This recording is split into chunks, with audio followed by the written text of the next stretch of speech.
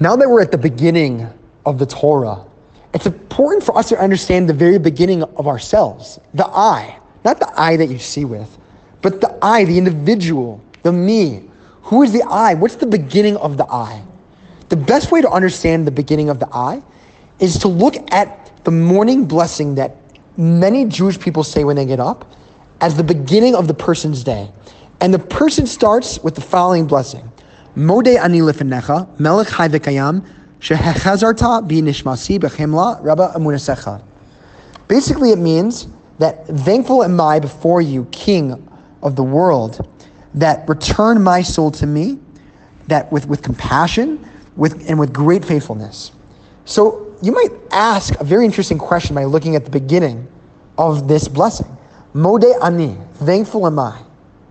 It sounds a little bit weird, right? Thankful am I?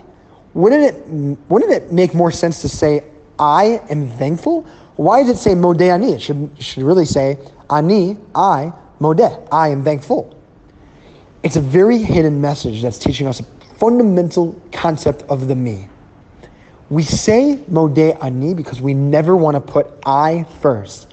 There's a creator of creations who created the me that returns the soul to you every day because he believes that your mission on this earth is not done yet.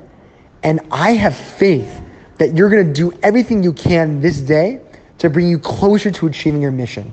And even if you haven't achieved your mission yet, and even if you've been failing over and over and over again, I still believe that you have what it takes to achieve that mission in this world. And we say that because we never want to put I before ourselves. And it's a reminder instantly that there's a thankfulness of the Creator himself to restore the I.